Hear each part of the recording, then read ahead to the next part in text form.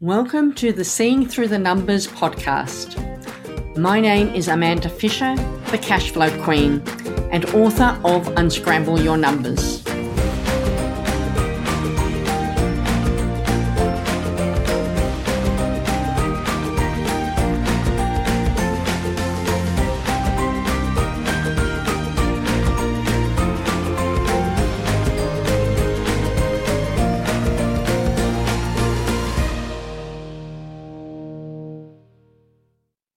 Hello again, and today I want to talk about learning and traveling and the combination of the two.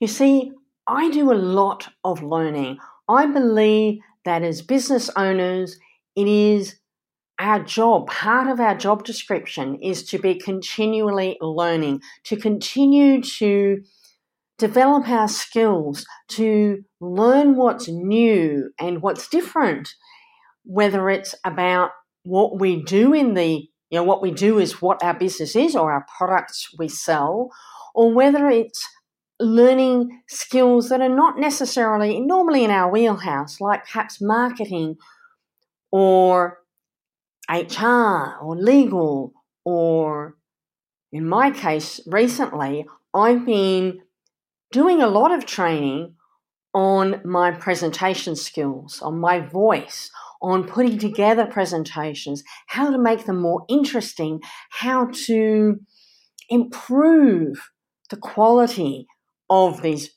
what I'm doing now, my videos, my podcasts, and my speaking engagements.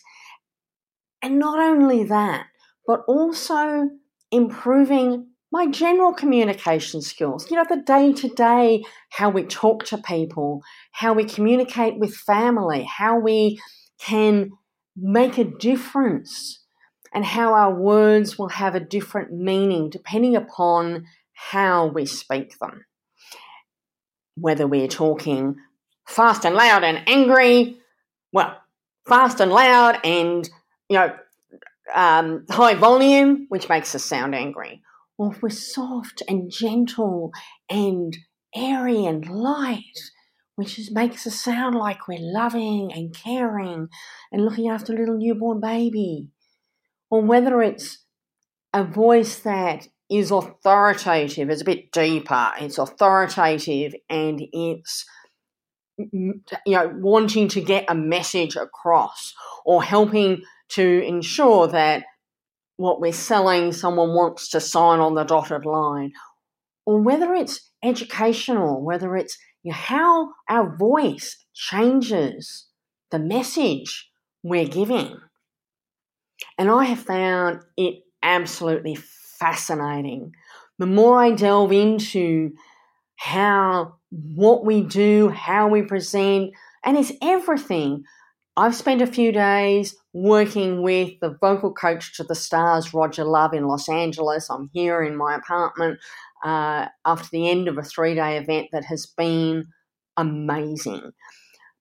And what's fascinating about it is just how much the voice has an impact.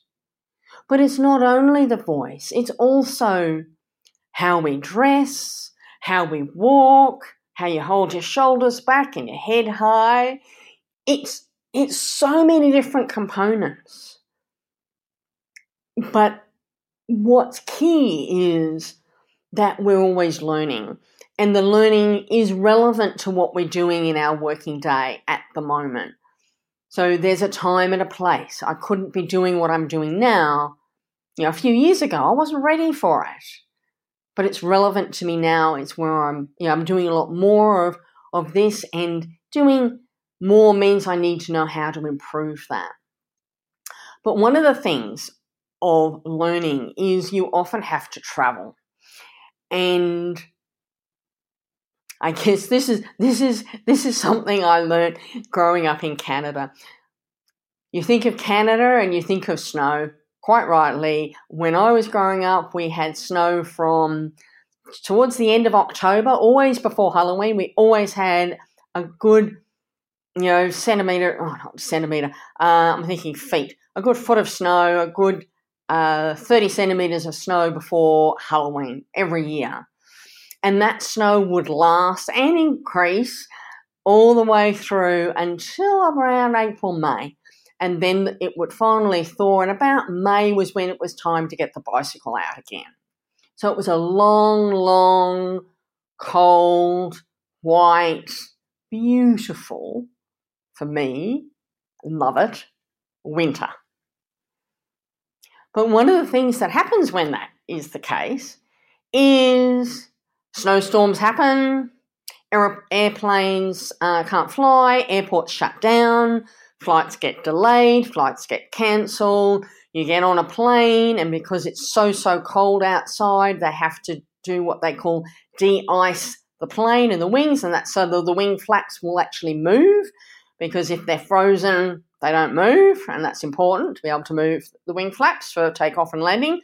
So they have to de-ice the plane. Everything takes a lot longer. And so it's no longer a guarantee that you're going to arrive at the destination at the time you think you will. And the lesson that taught me was a couple of things. First of all, make sure that you're in the city where you're going to fly out of a couple of days before your flight. Because if there is a snowstorm or icy roads or anything that's going to slow you down, you don't want to be leaving somewhere that's an 8-hour drive to get to the airport to catch a flight at the end of that 8-hour drive, because if that 8-hour drive becomes 10 or 12, you just missed your plane. And if it's a bigger snowstorm problem, then you well and truly missed it by a day or so. So I learned early to get places ahead of time. But I've also learnt that even though there may be no snowstorms and you may be flying places where we don't even have snow in Australia, most of our airports, but there are storms, there are other things that can impact flights. But if you're travelling internationally or on long haul, to me it's really important to get to the destination with a few days up your sleeve. So you've got a few days to get into the time zone, to catch up on some sleep, because invariably, like before any trip, you'll be working like the clappers, working really hard, long hours, depriving yourself of sleep to get everything done before you go. So by the time you get on that plane, you're exhausted. And whether you can sleep on a plane or not, depending on where you're sitting and whether you're able to sleep sitting up, I've kind of taught myself to do that fairly well, but doesn't matter. You still end up at the destination a bit tired, and you need a day or two to get into that time zone so that when you're at the learning, you can take it all in. So you're bright-eyed and bushy-tailed, and it makes sense. And you're not drifting off. You're not kind of going, oh, I'm really tired and I'm just having trouble to concentrate. It's not that. You're there, you're fully alert the whole time, and you're taking it all in and hopefully loving it. But the other thing about going to training, and the other little lesson about going to training specifically, is that I always take an extra day at the end. I never fly out at the end of an event or conference or whatever it is. And the reason for that is it gives me time to go back through my notes, to just allow what I've heard to really sink in. Because you see, the subconscious mind does so much for us. And if you go straight from one thing and you get straight on a plane and you're back at work the next morning, you haven't given your brain time to just mull it over, to just let it sink in, to let it, just, work on you. So I always take a day after and fly out. This particular trip, I'm so grateful for my plan of getting into Los Angeles planned 3 days before the event. It didn't work that way because my flight was cancelled. And whilst I could have gone to the airport and they would have, put me on a flight to a different destination in San Francisco or Houston, and then connected me with another flight to Los Angeles, and I probably would have taken, instead of, 13 hours out of Sydney, it would have been 20 hours, and I would have got here, in the afternoon of the day I was planning to arrive early in the morning. I chose, in talking to the airline, to simply delay my departure by 24 hours. And whilst it meant that I paid for a night's accommodation that I didn't really use, although I got in early the next day, so I didn't have to wait till the afternoon to get in, so it worked for me. It worked quite well. It meant that I got here in the shortest time frame possible. So even though I arrived a day later and I only had 2 days before the event started, it still was 2 days I could relax and unwind and check out the neighbourhood and do a little bit of sightseeing and just relax and get myself in time zones, make sure I went to bed in LA time zones, etc. And for me, that was better than taking the option of going the day I'd planned and then travelling for, I'm guessing, probably would have been another 7 hours with connection times, etc., putting me on other flights that are potentially already booked, probably a good 6 or 7 hours extra to get here.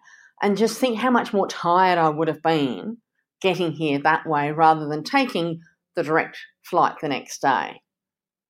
So allowing myself time worked well, although obviously it wasn't the day before the event. But if it had been the day and I was flying in for the event, I would have missed the first day. And how crazy is that? I went to an event in Miami earlier in the year, and another friend of mine from Australia, I think partly due to flight problems, but he ended up flying in at 11 p.m. the night before a 4-day event. And he was walking around somewhat zombie-like for some of that event because he didn't know whether it was day or night, he didn't know if he was awake or asleep, and his concentration levels weren't there.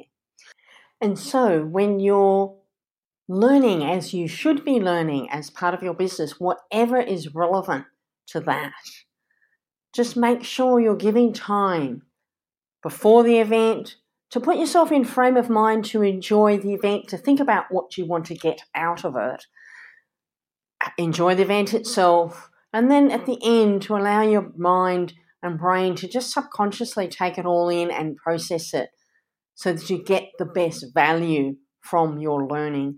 And I apply the extra day at the event and the day before, even when I'm doing local events, if I possibly can.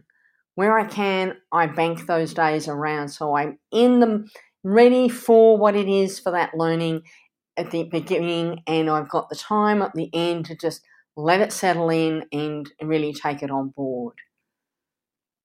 But even if you're just travelling for a holiday, just make sure that you don't leave yourself with massively tight connections that mean you get yourself stressed out because you're worried about meeting connections or not making it where you want to go. Put a bit of time around it and enjoy the travel, enjoy the learning. Thank you for listening to the Seeing Through the Numbers podcast. Make sure you subscribe to get notifications of upcoming episodes so that you don't miss any. Looking forward to seeing you in the next episode.